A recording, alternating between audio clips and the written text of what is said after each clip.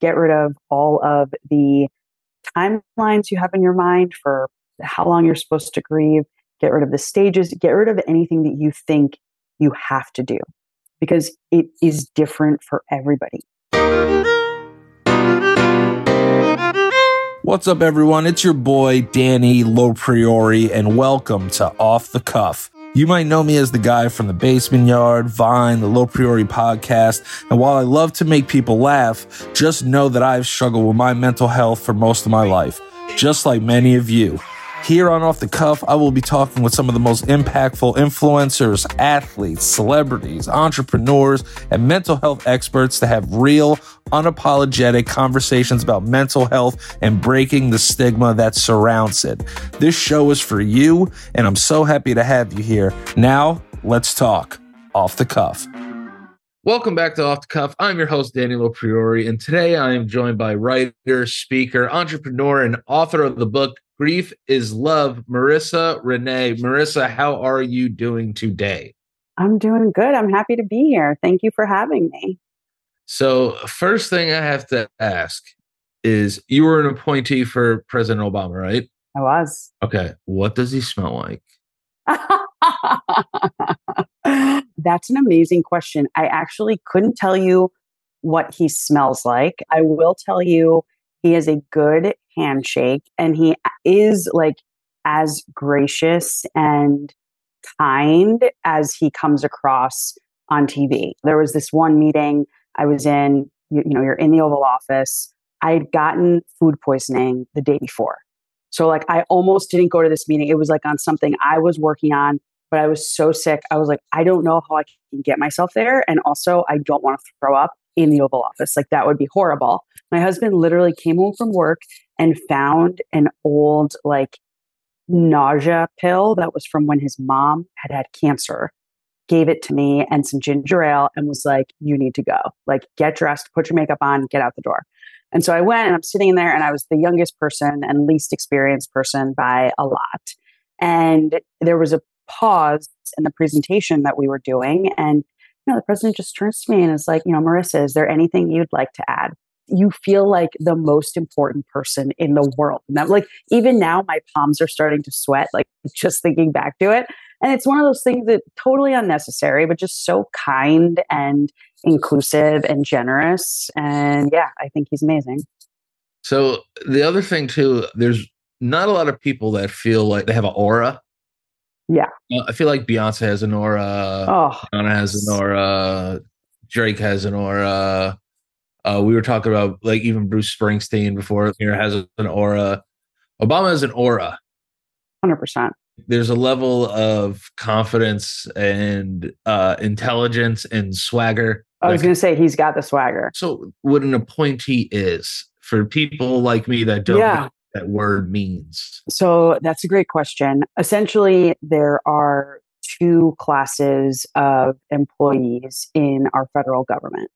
There are career civil servants. These are folks, many of whom have taken like a civil service exam. They've signed up for federal service and like work at different agencies, offices, including places like the White House. And then the other class is a group called political appointees. Those are people that come in and are assigned to whatever administration hired them. And so I became a political appointee under President Obama. Like there is an oath of service that you give when you start your job on the first day.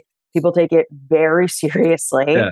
And if you are an Obama appointee on January 20th of, whatever the year is when someone else is going to come into power, like that is your last day at work. Or you can leave earlier, but like if you don't leave, like you will be asked to leave. So yeah. So like you get on your own helicopter and have to leave. Yeah, no helicopter, but you got to go. You got to go. So were you there the first term and second term, or were you there second term or first term? I actually was there both because I joined in 2010 and I left in 2014. That's job stability right there. I don't know anybody that's had the same job for 8 years. Dude, it is, but it isn't, because I will never forget the amount of stress going into the re-elect. Because, you never know.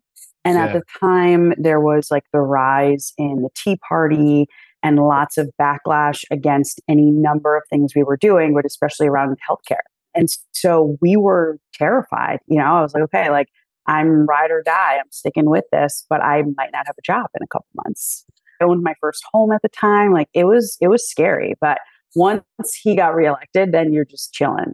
So you double up, you get the 8 years, right? Sure, you voted your ass off, because now you got your job online. Yes. I mean, that's like Yes. it's an extra vote. You know what I mean? That's a super vote. Could you like kind of move around the White House like carte blanche kind of? Yes and no. So most work happens in a building that is like sort of it's not like a real road, but it's kind of like across like a driveway from the White House that like everyone envisions, right? Like that building. There's guys on the roof. Yes. There are actually guys on both roofs, but like that building, you think of like, Independence Day and like those crazy action movies and they have the White House. Right. That building is actually very small.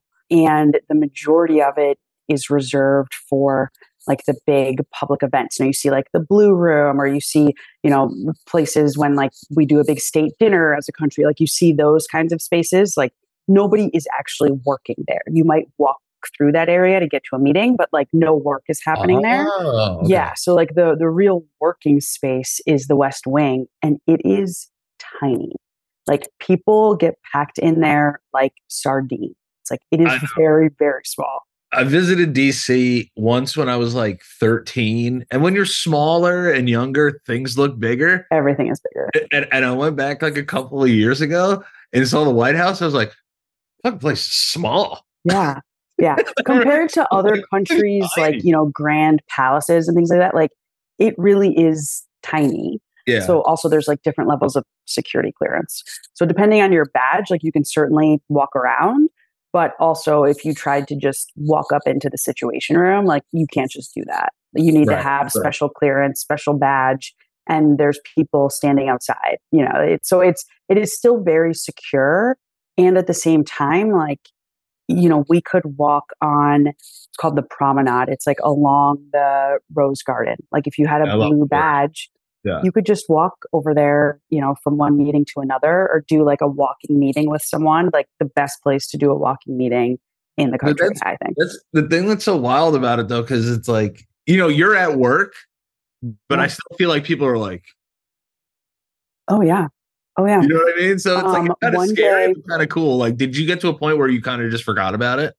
No, because here's what, every time you started to forget about it, something would happen that would remind you that like, this is big, this is serious, like we have to pay attention and, take ourselves seriously and treat things in a certain way. Whether it was, I ran into Bill Gates one time in the building, I'm just running to a meeting on my BlackBerry. This dorky looking guy is on his phone or whatever. And he walked right into me and was like, oh my God, I'm so sorry. And I was like, oh, no worries, whatever.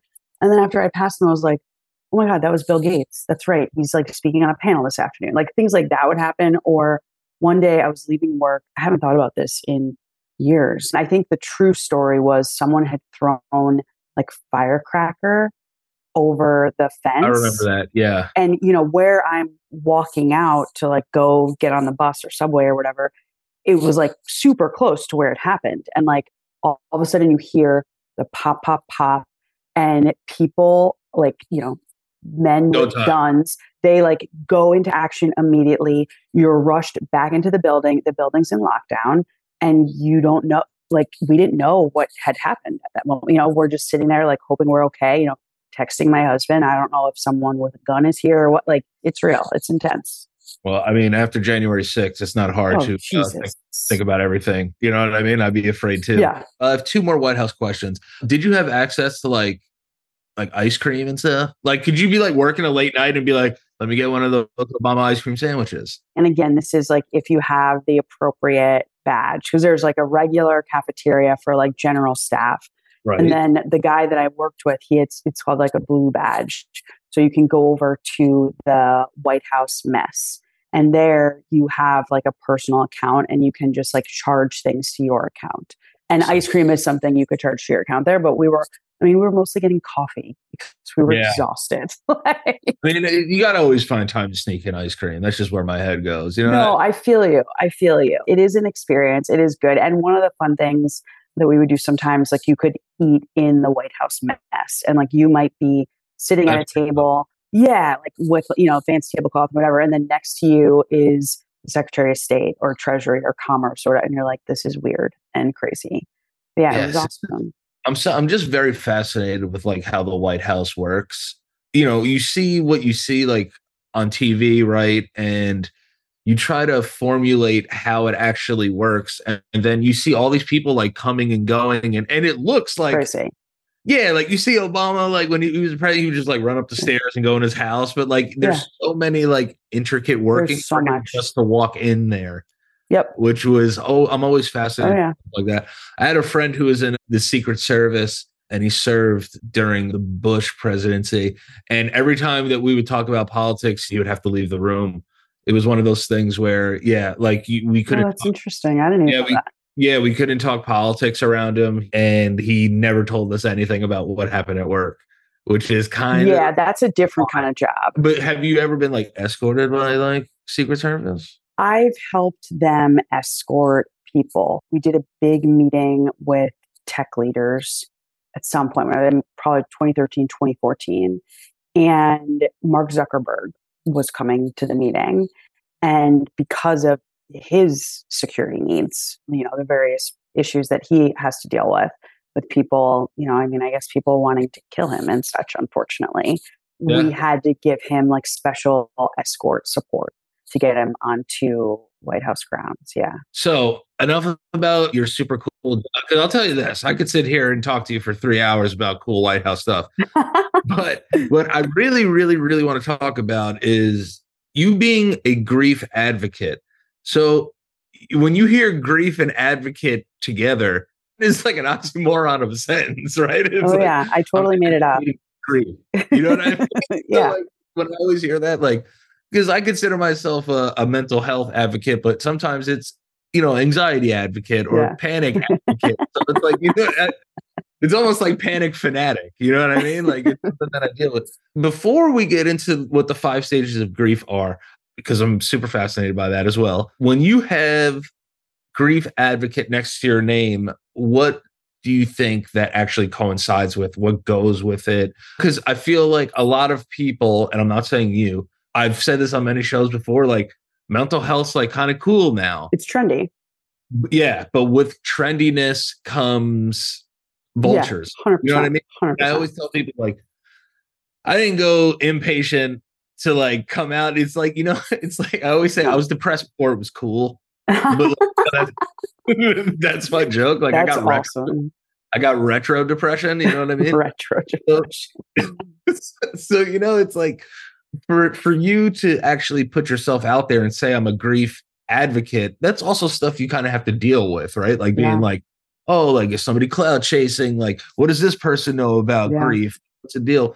For you to actually become a grief advocate, what went into that entire process? What was kind of the catalyst in you becoming a grief advocate? So a lot of people a few years ago, as I was speaking more and writing more about grief and loss, started calling me a grief expert.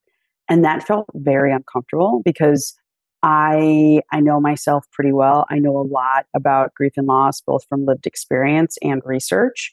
But when it shows up in my life, I forget most of what I know and become the same mess that everyone is when horrible things happen to them, Right. And so for me, I was like, I don't want that title. I don't think it's true. Like I think, and to your point, especially when we look at social media, like the things that people peddle and claim expertise around, either because it's trendy or they're trying to make money or, whatever, like it just really bothers me and feels very icky.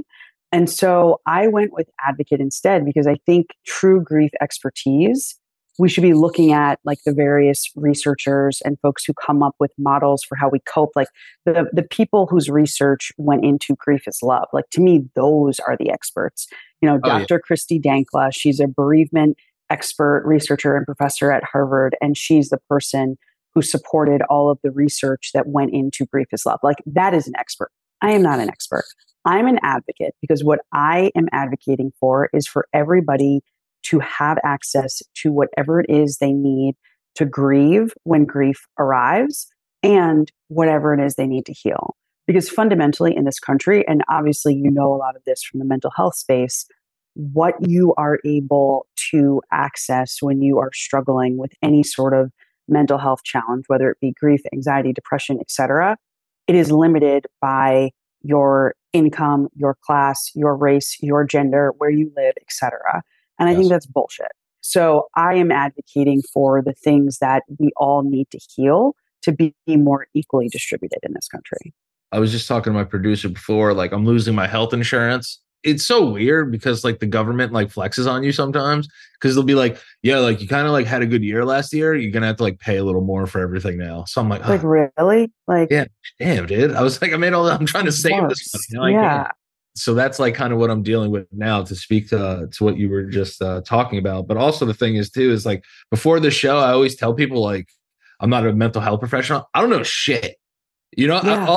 all I Yeah. know is what I go through. And then people are like, you know what? I've struggled with something similar. And that's why I love to have people on this show. Everybody has a different backstory. And I love the backstories. But the thing I always talk about is I'm very fascinated about the work that people put in because it kind of inspires me to be a little more professional with how I approach things. I get to steal a little something from everybody that comes on the show. I try to find the levity in a lot of things because also like mental health can be like daunting.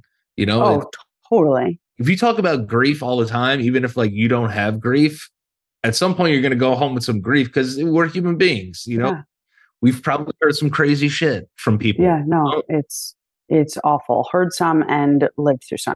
I think I probably first encountered grief when I was a teenager and just didn't have words for it. You know, my mom was a healthy, working mom, Sunday school teacher, PTA, all that good stuff. And one day she just got sick and she never got better. And it took 3 years to even figure out that she had MS. And then from there, she just got sicker and she was gone a couple weeks after I turned 25. So yeah, like everything I share is absolutely grounded in lived experience and research because I think that's really important. Do you talk to your mom still? Oh yeah, all the time. All the time. 100%. I find comfort in that from time. Sadly, I've had a good amount of friends who have passed away Oh from, God, I'm sorry. ODs or car accidents, and stuff like that. But people think it's crazy to do that. But I feel like having Not at all. conversations with loved ones is kind of a cool thing. It really helps to have Totally. conversations with people that aren't here. And I would say most of the people I know in the grief space, who like run their own nonprofits, writers, etc., they'll tell you the exact same thing. Like they Yeah, definitely do it. And even my son, he turns 2 soon, and like he knows my mom as Grandma Lisa, and he'll like right. pick up a picture and be like, "Oh, Grandma Lisa, Grandma Lisa, nice." I'm like, "Oh, is she?" Like, Yeah, how do you know that? So yeah, I think those kinds of things keep people alive. yeah. I just spoke to somebody before this about having kind of his name was Ben Nemton. He wrote a bucket list journal that we spoke about yesterday. Yeah, it's really cool. But, we talked about kind of accepting death kind of as being something that is inspirational, right? As sad as something is, someone like losing their mom or that's when we start to look internally. I remember when my 100%. when my grandmother died, my uncle was like, we're next. Like that generation is gone. You know Yeah, what I mean? So like it that's becomes real. for me, I've had to kind of like accept death, knowing that it's one thing that's gonna happen to all of us. With dealing with people who deal with grief, is it mostly people worried about their own lives or is it the actual loss of the person? Because I feel like it coincides. Like if both my parents are still here, I don't think I'll really believe in death until one of them is gone, obviously. You know what I mean? Because they're my creators, right? So I always feel, am I going to be able to accept that? Oh my God, what's going to happen to me? You hear so many people talk about like, Yeah. I'll never be the same. Like, I'll never be like a person again. For you, in that sense of grief, was that something that you kind of had to deal with too? Like, I'll never be able to like be a person again, or my life is over. What's that kind of sense almost like that you have to go through? Yeah. So the way I think about grief, I'll give you a few things. So In Grief is Love, I define grief as the repeated experience of learning to live in the midst of a significant loss. Because I think there is a big part of that loss that is about us. Because at the end of the day, like the people you love and who love you in return in this life, like they are a big part of your identity. You know, like the people who you claim as yours, whether it's, you know, a spouse, a child, a parent, a best friend, like you have become who you are in part because of their influence, your relationship with them, how they see you, how they see the world, etc. So like the loss of them, you know, still being living, breathing people in this world, like it does change you as an individual. Like it is absolutely a transformative process for you to then think about, okay, who am I, Danny, now that dad is gone? Like, how do I think about the world? How do I see the world? How do I continue to have a relationship with him? Why do I continue to have there's a lot of pieces and things to unpack there. I think the thing that makes grief hard, and you know, I titled my book Grief is Love, and some people are like, how can grief be love? When you know you hear love, you think of rainbows and sunshine and butterflies and like all good things and whatever. At the end of the day, love is both feeling and action. And when we lose people we love, I think we can definitely still continue to find ways to communicate with them, to feel their love, to love them in return, etc. But the painful, horrible part of grief is the part where you also have to acknowledge that they are not here to act on that love anymore. You know, my mom's not here helping me plan my kid's second birthday party, which like she would absolutely love to do.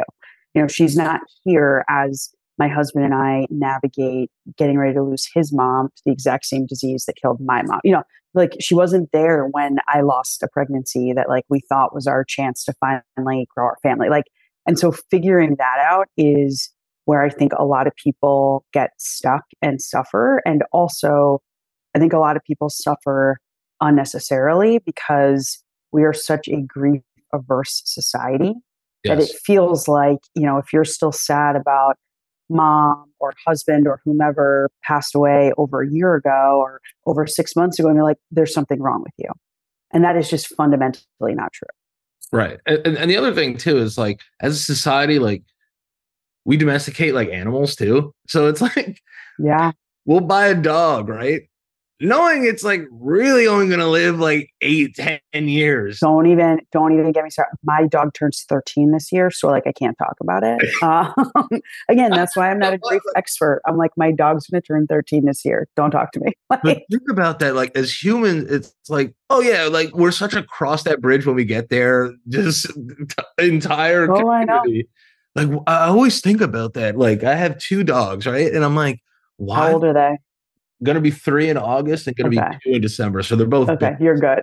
So we're good. But I literally have the thought sometimes when I'm petting them and loving them, I'm like, why the fuck did I do this? Why did I do this? Why did I do this to myself? I know. I'm setting myself up for 2 of the worst days of my life. I know. And then the worst part is, I don't know about you, but like once you're a dog person, like you're a dog person. So you know, we're going to lose Sadie at some point. Are we then going to get another dog at some point after that? Yes, of course we are. Of course we are. Like human being, we're so selfish about everything that we do. It's outrageous. You know, but like we kind of earned it though, if you really think about it, because I wish I had the ignorance of a dog. Oh my God, it would be so great. Like it would be so great. It's like, you know, like everything's so happy. It's like, oh, this guy, like I love my wife. But not as much as your dog. Not as much as my dog loves my wife. You know what I mean? So it's crazy. I wish that I could feel like that jubilant. And it's so wild to really think about because we go through all these things in life and we have these dogs who are like, they become our children in a sense, which is the most American shit ever. I know. It really is. That one really is super American. Like, I don't think, I mean, maybe Canada, maybe, but like, I don't think there's anywhere else you can go where people worship their pets the way that we do. The dog doesn't even come in the house. And then the thing is too, it's like these dogs have to go to the vet every like 6 months. If you go to like other countries, the dogs, they're like, what is that? Yeah, they live outside forever. Did we pay last year to get our dog's teeth cleaned? Yeah, I did. Like we did. Like those are the things that we do. My dog went to the dentist last year more than I did. Stop. Seriously? Yeah, I had to take my dog to the dentist 3 times. That's insane. Well, he cracked his tooth chewing on something. So they had to like check for nerve damage. And then when you're Oh in my there, like, God. oh, you know what we should do? We should let me clean his Yes. teeth. There's always we can also. I'm like, Yeah. really? Can you? So we're gonna run a gum test, the gum scrape. So like I had to like you know how it is. Oh my But God. you know, Yes. before we get any more sad talking about it, what I did want to talk about is the loss of a pregnancy. My mother had 2 Yeah. miscarriages, but you know, had 4 kids. You know what I mean? Yeah, my parents were fucking, but, but, I hope they listen to your podcast. oh, they listen to all of my podcasts. My mom and dad. I have another podcast with my brothers where we just talk about like the wildest shit like our parents like have ever done. You know what I mean? Like, so my mom's Puerto Rican and my dad's Italian, so you could already put together. Oh my God, my mom was half Puerto Rican, so I feel you. I can, yeah. You know what I'm saying. So you've have escaped death yourself on a couple of occasions, I'm sure. They're like legends of our podcast and stuff. And my parents, they come to my stand-up shows. I remember speaking to my mom about it, about having a miscarriage. I didn't really get to know my parents super duper well until like I started to have problems. You know what I mean? And they were like, I told you. You know, like, this is going to go on in your life. I tried to tell you, you should have listened to me 10 years ago. Yeah, no, why would you do that? You know, so I've been blessed enough to really kind of rekindle a friendship with them, but also a camaraderie with them and build a nice rapport with them later in life. Now that we're all adults. Yeah. You know, and I talked to her about having a miscarriage, and what she said to me, she said, even though I had other kids at the time, there's times in my life where I actually think about those children. And I was like, whoa. And she was like, you know, like in a sense, like you think about names for them, you think, just create their legacy before they're even here. And she would deal with grief after that, you know? For you, how much different is it from like a wanted pregnancy? Have you talked to somebody who had a miscarriage through like an unwanted pregnancy, like something that you really have to deal with? I always say like people get pregnant like so easy. And I'm like, oh, jealous. I feel like it's just not going to be that easy for me. I for some reason, I just made that up. Don't say that. Don't say that. I say that, but then I'm also like, dude, you have a penis. You know what I mean? It's like I'm over here like worrying about all these female things. Like for you, what was the roller coaster, right? Because you find out you're pregnant. Yeah. Everyone's happy. You go through something traumatic like that. The hardest thing is the partnership of it, I'm sure. Oh yeah. I mean, it was really devastating because there's layers to it, right? So I learned when I was doing research for Grief is Love and just like kind of digging back into some of my own stuff in order to tell the story that like the doctors and specialists that I've seen over the years believe that my underlying infertility was actually caused from all of the grief and trauma that I experienced when my mom was dying. And so like that's like one piece of it. So you're already like pissed off and like griefy about the fact that, you know, you can't conceive naturally, right? So like that's like one piece. And so then we started our process of trying to become parents in 2016. Fast forward to 2019, which means, you know, we'd already spent tens of thousands of dollars, you know, all of the invasive tests and procedures and doctor's appointments and like things that just didn't work out.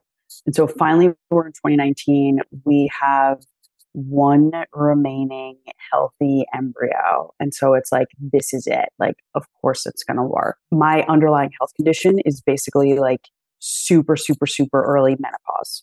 Like my body went into menopause when I was like 24, 25 years old. Yeah. And so we had to go through the process of finding donor eggs, which is its own complicated, messy thing. And, you know, we wanted someone who was Black and like finding that was like really hard. So like that alone took months. Like it was a complete fucking mess. And so finally we get to 2019, we have the one, we're like doing it. Like we're doing literally everything in our power for this to work. And a couple weeks later, we found out like blood test shows you were briefly pregnant, but you're not pregnant anymore. And then the fallout from that. So like it was both like, oh my God, like what are we going to do now? Like tens of thousands of dollars spent. Like I'm not a trust fund kid, neither is my husband. Like, Right. what is the plan? Where do we go from here? Piles on. Yeah. And I got super sick, which like I knew I was going to get kind of sick because, there's a process that has to take place in your body. It was so, so awful. And of course, then all I wanted was my mom, who'd been dead for 11 years at that point. It was awful, but it was the thing that then led to grief is love ultimately, because I realized through the process of the pregnancy loss that I wasn't like over the loss of my mom. And that's when I came upon this idea. I'm like, what does it even mean to get over it? Like, what am I getting over? Like, I had a mom who was great for 25 years and then she died. Am I just supposed to forget about that? Like, that doesn't make any fucking sense. Yeah. And so I wrote an article to that effect that went somewhat viral. And then by August of 2020, I had a book deal. And it was all because I was just grieving and angry and super fucking pissed off. And it was COVID. So like I couldn't access any of my normal healthy or slightly less healthy coping mechanisms. So I wrote, and now we have a book. I always think about relationships, right? I feel like now that I'm married, I could say this. You gotta let girls be girls. And because the sense that I have to understand that there's going to be things I can't understand. 100%. That leads to me sometimes, not as much now, but like it would make me angry. And then when I would get angry about stuff in a relationship, I would get sad after for like getting angry. So like, what's kind of like the association between anger and grief, or anger and sadness? Is there a correlation between them? Because sometimes there is. I'm sure there is. Right? Yes. Now I'm making some headway. This is what I talk about. Now I get to steal something from you for free. Yes, you can steal whatever you want. So first of all, my husband and I coped very differently with the pregnancy loss, as you can imagine. He's like a wears heart on his sleeve kind of person, more so than I am. And yeah, I'm a crybaby too. He like immediately like melted into the floor, crying when we got the call from the doctor. And I was like, it's okay. They made a mistake, I'm sure. Like I went into denial, left the house, got a pregnancy test, got a bunch of pregnancy tests actually, because like I needed to see for myself. I mean, the whole time as we were dealing with it, was basically like that. Like Matt was ahead of me in everything because I was in denial. And then I was also consumed by like the physical situation of it. So like I couldn't deal with any of the emotions. And he is more prone, as I think a lot of men are, not as like criticism, more prone to getting like angry about things than I am. Whereas I was more just like fucking devastated and wanted to crawl into a hole and just like die and be left alone. And what I learned through the research that I did for Grief is Love is that anger is a very normal part of grief. Like oftentimes when anger shows up, it is masking like deep sorrow. And so when we feel angry about things, it's really important to pay attention to that. And I think a lot of times when we feel angry about stuff, we try to ignore it or like push it down or push it aside because we aren't taught that anger is like a normal human emotion. We're taught that, you know what I mean? Like anger is something like, oh, like, you know, like nobody wants to be angry. You especially don't want to be the angry Black woman, whatever. When really anger is just a normal part of how we are all supposed to feel sometimes. And it's really important to pay attention to it because it can help you get at like, what is the thing that's really bothering you? Like some things people do just confuse me. It's like if somebody doesn't do something exactly the way I wanted it to be done, or you know what I mean? Like my first thing is to become angry and be filled with anger. But sometimes like I'll end up sitting on the couch. I'm like, it's usually stemmed in something that I didn't do in the due process leading up to the moment. Yes. You realize, oh, maybe I should have done this or that instead. Yeah. Yeah. So like if a thing that like little stuff like, oh, this thing's going to get here on Monday. I needed it on Friday. I knew I should have just paid for the overnight shipping and I didn't. Yes. You know what I mean? So now I'm angry that it's not getting here on time, but it's my fault. It's like, really, you could have done something differently. Yeah, I think a lot of my anger issues that I had to kind of deal with was just kind of accepting responsibility for a lot of the reasons why I was angry. Fair enough, but you figured it out. You I'm figured still it out. figuring it out. But like, Yeah, yes, a we lot all of are. a lot of the reasons why I get angry is because I'm trying to figure out that, yeah, you're the reason you're angry. It's not the thing that is making me Yes. angry. I'm making me angry. Yes. So I've been trying to just get better on how I control myself. But, the comedy business is kind of tough. You gotta have to Oh get God. tough in a sense. I can't even imagine. I have said multiple times, like anytime we end up watching like a stand-up special on Netflix, I'm like, I think that's one of the hardest jobs. Like I cannot, and like I speak on stage all the time, but like that is like totally different ballgame. It's hard because there's no like do-overs. It's not like you could be messing up a joke and be like, all right, Oh wait, let me say that again. Yeah. let's go back. We'll punch me back in, or there's no backtrack playing. Although I think Chris Rock may have done that in Oh, he his fucked like up. right, and he said, That's why, "Oh, I said that wrong." but that's why you don't do comedy specials that big live, because shit like that happens.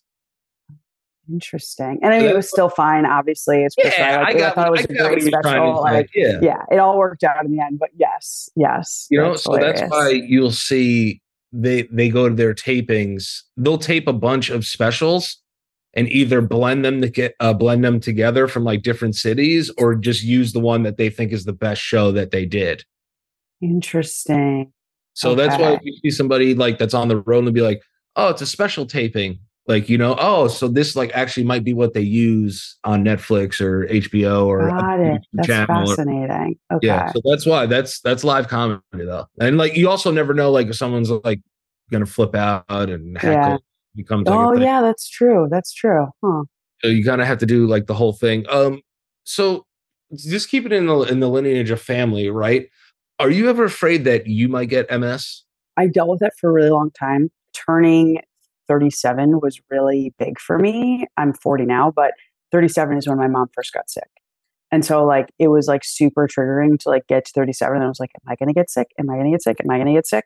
Thankfully, I have a neurologist who I've seen on and off for years, and he was like, honestly, like you don't have any of these other risk factors. It's not like a straight genetic thing in the way that some Right. cancers and other stuff is. MS is kind of tricky. It's fairly odd. It's something that like so many people have, but there's still a lot of question marks around Yeah. it.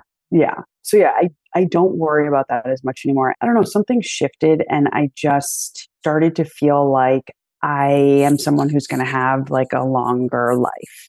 And now who Yeah. the fuck knows? Like my 30s, lots of anxiety because my mom, first sick at 37 and she was dead at 49.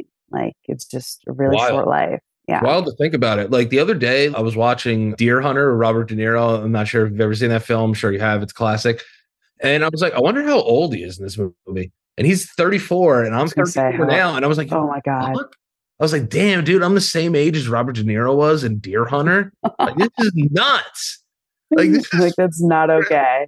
yeah. I'm starting to like be like, wow, like, hold up, wait, like, I'm getting there. I'm getting up there. And then you talk to somebody who's like 55 years old and they're like, dude, shut the fuck up. Yeah, exactly. Exactly. Being black on the Harvard campus, talk to me about it. Did you feel a little bit there? Did it feel a little more inclusive? Because there's a stigma that goes with Ivy Leagues being like tokens. We got tokens running around, affirmative action and stuff like that. Did you feel like you had to deal with any of that while being on the Harvard campus? I didn't feel like I had to deal with any of that in college. Harvard's got a good track record. I try to catch them all the time. They're good. They do a really good job, I think, figuring out how, like, who to bring in, how to bring people together. I would say my bigger challenge, frankly, was I had a very diverse group of close friends in college. Like, there's like the Jewish girl, the Asian girl, international. Like, I had like a nice mix of everything. And I felt like I was often left out of like all black things, any like Right. BSA type stuff, because that's the direction that I was going in, where like I just wanted to be friends with everyone. And that was kind of hard because I didn't have that in high school. It made you feel less black. Yeah. Yeah. Black activities. Yeah. Yeah. Like, and so that was kind of a bummer. But no, I felt very welcomed and supported. And I had an amazing 4 years. Like, yeah. Did you ever feel like pressure to like go to like a college? No, I no. feel like that's become like a big thing nowadays, and obviously I don't know shit about it because I'm not black, but It but has become more of a thing. it I is, feel right? like in like the last decade or so, when I was a kid, so I graduated high school in 2001, graduated college in '05. I also though grew up in an area that was predominantly white. And so I feel like that may have had something to do with it as well. But like from my parents' perspective, it was just, you are going to college. Like that was an Right. absolute non negotiable. And then as I got a little bit older, it was like, you are going to a good college. We may not have money, but we don't care what it costs. Like we'll figure it out. You got to stun on some people. Like it was just like, we don't care. Like this is what's happening. So just like wrap your mind around it. And I always wanted to go to school in DC because I knew I wanted to work in politics. But then, I got into Harvard and they gave the most money too, actually. Right? Look at that. Let me ask you a question. What's it like to be smart? Well, I'll tell you this. One of my husband's favorite things to do is whenever I do something stupid, he says, and it doesn't matter who's around, and she went to Harvard. He loves, loves, loves to do that. You gotta know why? Because we're insecure. That's why. My wife went to college and I didn't go to college. I'd be like, oh yeah, college degree over here. You Yeah, know what like I mean? yes. I'm It's all like, hater shit. We're all haters. yes. He's a supportive hater, and I have like an old sweatshirt from Forever 21, like a million years ago. That's a Harvard sweatshirt, and my son's been pointing at it. He's starting to figure out letters and numbers, and we're doing words. And I'm like, yeah, like this is where you're going to go to college. And my husband's just like, I can't with you. I'm like, I know, but like I want him to. Yeah, because like my wife went to private school and I always give her a hard time about it. I'm just Oh, like, oh, I was like, oh, was that nice? She went to Catholic school too. I was like, oh, that's you know cute. what I mean? So I always give her a hard time, and she's just like, "You just wish you went to like a private school." I went to a private school. It just wasn't Catholic; it was Jewish. That's that's all of my best friends were Jewish. Oh, I believe that where you grew up. My parents were broke, but we were able to finagle our way into like this really nice town through like a zoning issue. And then like all my friends were like Jewish kids that would like take me on ski trips with them. It was awesome. Like I can't. Yeah, that's the way to roll. Sometimes it was hard being like, no, the people like aren't Puerto Rican and shit. Yeah. And then it's like, hey, what's up? Like, you want to go to like Disneyland? I'm like, Or Aspen or whatever. Yeah. Sign me up. Yeah. 100%. I was like, 100%. I can't afford that. They were like, neither can I. Our parents are going to pay for it. I was like, this is awesome. I said, I'm never leaving here. So I wanted to say the best for last. You're very busy, but the 5 stages of grief, I wanted to have this be its own section where we kind of. I hate them. I know, but I wanted to have like the last like 5 minutes of the episode really kind of go over each step. You don't have to go crazy. No pun intended. Let me know what the 5 stages of grief are and the brief little definition for the listeners, because a lot of times with this show, people really don't know what they're going through until they listen to a guest on this show. As you can tell, my energy's super high because I just get super excited to talk to people that like really know what they're talking about, because I get to learn something and the listeners get to learn something. So with that being said, what are the 5 stages of grief? So here's what I'm going to do.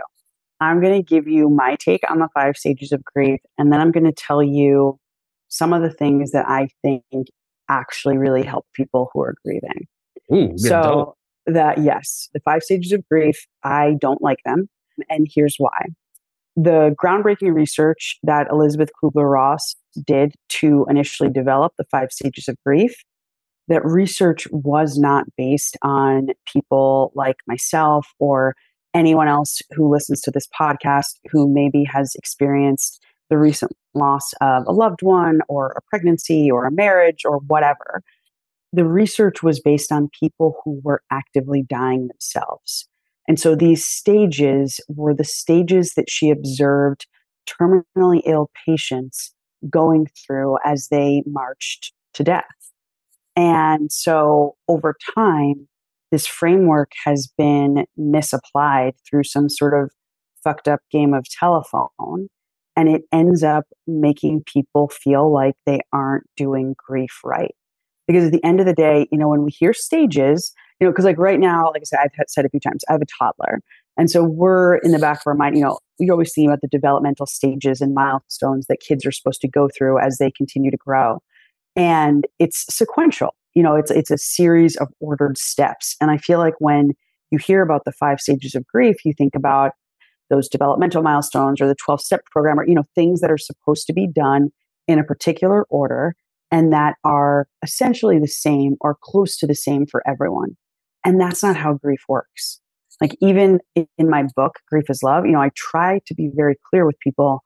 What I've written, I hope it can serve as a bit of a compass if you are navigating grief. Like, I cannot give you a list of prescribed steps because grief hits us all differently. But what I can share with you are the things that I know that are informed by research that help make grief easier to bear. The first chapter in Grief is Love and the longest chapter is titled Permission, because fundamentally, I think people struggle to give themselves permission to grieve because we are all living in this incredibly grief-averse society.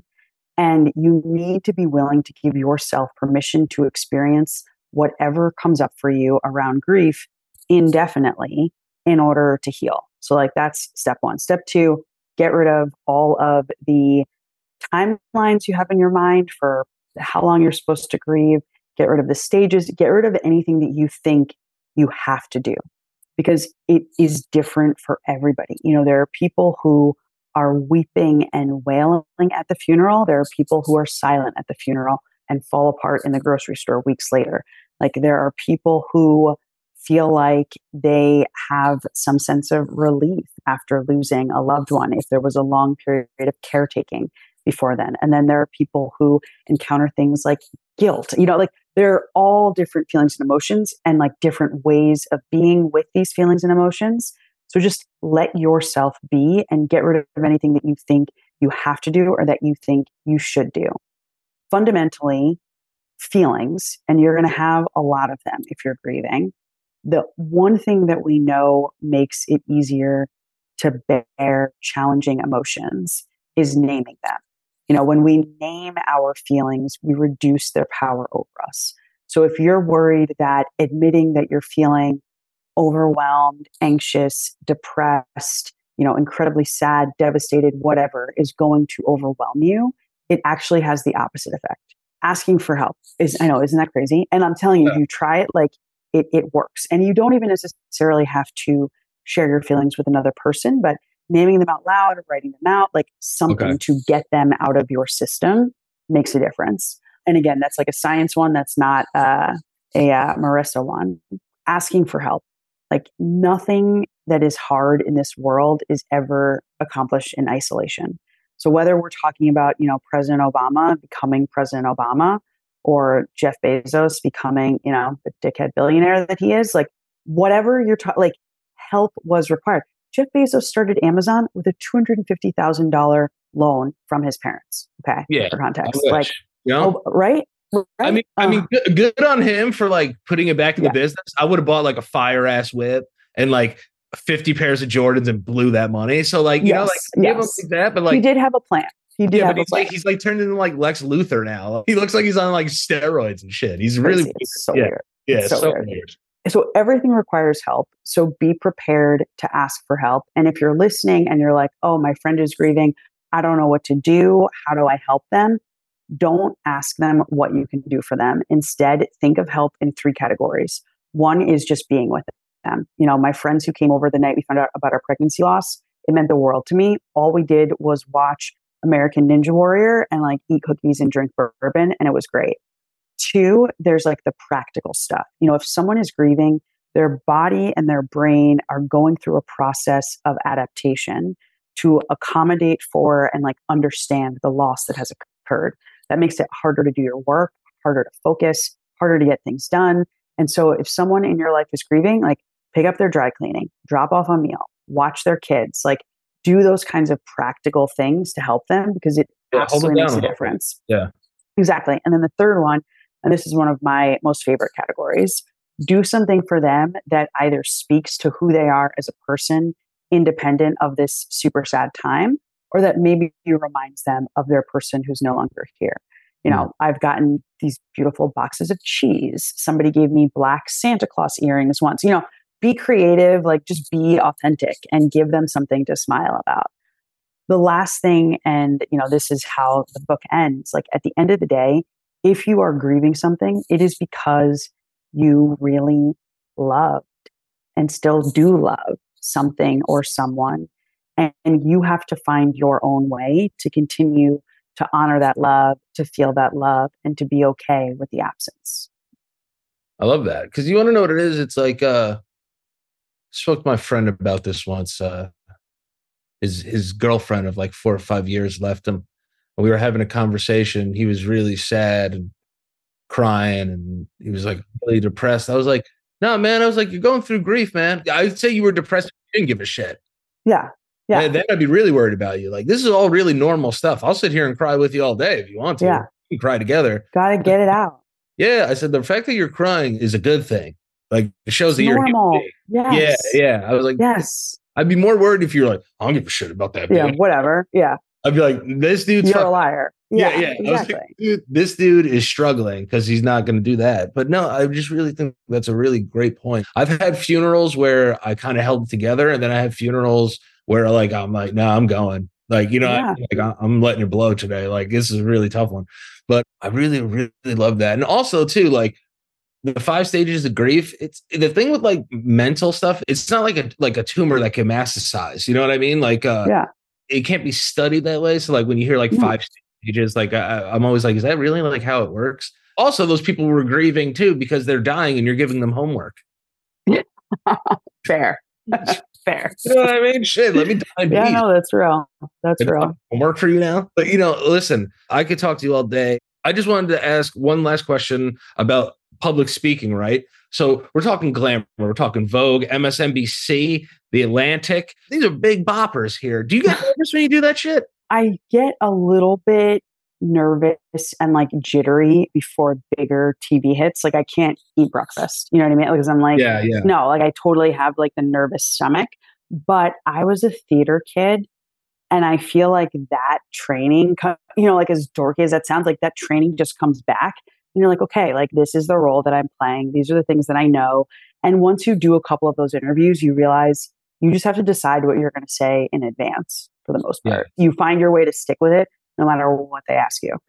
All right. See, I like that. You want to know what it is? If it's in a comedy sense, I can articulate myself like William Shakespeare. But like when it comes to like normal stuff, I'm like, duh. Yeah. You just have to decide, like in every interview, I'm like, I'm going to give my definition of grief. I'm going to make sure people know how to support someone who's grieving. I'm going to share like the love piece because that just always feels super important to me. Like those are the things that I try to make sure I touch on in every conversation. Absolutely. How you feeling though now? Health wise, everything, mentally, doing okay? I mean, honestly, it's been a rough time. My mother-in-law is at the very end of her life, and it's just really hard watching someone you care about like go through the thing that you know too much about. Like it's shitty, and like there's nothing I can do to save Matt from this experience. And I am a fixer. Like that's what I do for a living. That's what organizations pay me for, to like come in and help them solve big problems. And like I can't solve it. And so just like showing up and being in the grief and trying to find ways to make this last visit back to Wisconsin as beautiful and lovely for my husband and my kid and my mother-in-law as possible. This is exhausting. Like when you get older, I saw like shit my mom had to deal with, and like it's not the best. You know what I mean? It's I don't recommend it. I couldn't do it. You talk about reconciling with grief, right? How can one reconcile with grief? So for me, I realized, I am never going to fully accept the fact that my mom is no longer physically in this world with me. Like I know the facts. I was there when she died. It was over 15 years ago. Like I get it. I know that all that happened. But I think reconciling with grief is accepting that because you're still going to want them here, you're going to have to make space for grief throughout your life. And sometimes you're going to see it coming and it's going to be obvious. Like I still feel weird around what would have been the due date for the baby that we never had.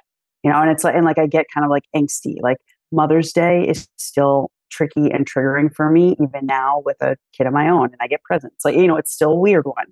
And then there are the unexpected things. Like I love birthdays. I have no issues with getting older, but there was something, and it took me a while to figure it out. There was something about turning 40 and entering the decade that my mom never made it out of that was really hard.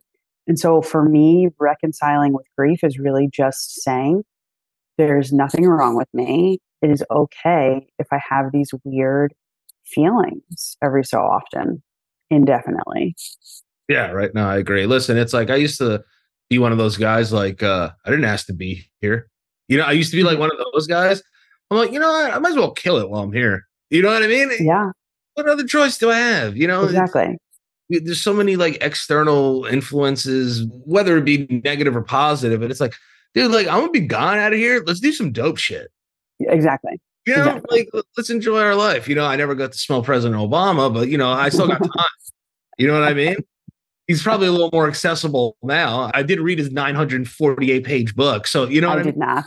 It's so long. No. I listened to the second half.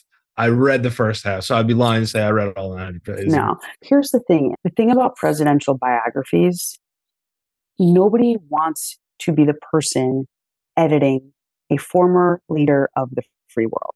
Yeah, don't fuck that up. I think they often don't get heavily edited because of that. Like nobody needs to write a 900-page book. I love you, Barack Obama. I love you. I love you. I love you. I'm so grateful for my time serving under your leadership and your administration, but also no, fuck this book, dude. This is too long. Like the Bible is barely that long. You know what I mean? Like what? Like it's one of those things because it was like the first president I really voted for. So it's like I want to know what was going on with when I was 18 years old. I'm 34 now. Crazy. Isn't that wild? So crazy. So crazy. He's old news. Yeah. It's like he's been out for a while. I mean, he looks fantastic now. The last question that I ask everybody on this show before we get out of here is, are you happy today in the moment right now? This has been a very pleasant conversation during a difficult time. The joy is in and out right now, but that's just, that's just the way it is right now. And that's okay. And I'm still going to Beyonce. So you're going to Beyonce. Okay. Happiness is fleeting, but so I think sadness is too, though. Yeah, I agree. Being able to be a human and to experience 4,000 bajillion emotions in one day is kind of cool. That's the way it is. You got to accept it. It's just kind of cool. It's just the human body is the coolest creation ever on earth. Agreed. Agreed. Everything cool that we need is you got to plug it into the wall and you have to do all this. We don't need that. You know what I mean? We're part electrical. We're kind of cool if you really think about it. You got to think about. Yeah, no, you're right. As flawed as the human body is, it's still an amazing thing. I just want to say thank you so much for spending time with us. Where can everybody find the book? Where can they find you on the internet? What do you have coming up? Everywhere on the internet. I am Marisa Renee Lee. It's my website, Instagram, Facebook, Twitter, all the things. You can buy my book anywhere books are sold. You can buy Amazon, Target, independent bookstores. Bookshop.org is great if you want an independent option. I have a big retreat coming up at the Art of Living Retreat Center in September 22nd through the 24th. And I would love to meet as many people as possible in real life there. And my paperback is coming out in October. So please just keep buying the book. And I've been your host, Danny Lopriori. Again, thank you so much for coming on, Marisa. It's been a fantastic conversation. You can follow us at 101 OTC everywhere. I'm at Danny Lopriori everywhere. I hope you guys are having a fantastic day. Take some time to take care of yourself, and we will see you next week. Peace. Thanks for joining me on another episode of Off the Cuff, presented to you by 101 Life. If you liked what you heard, please subscribe and send us some love with a review. And don't forget, we're all in this together and you're never alone. Peace. Fate Entertainment.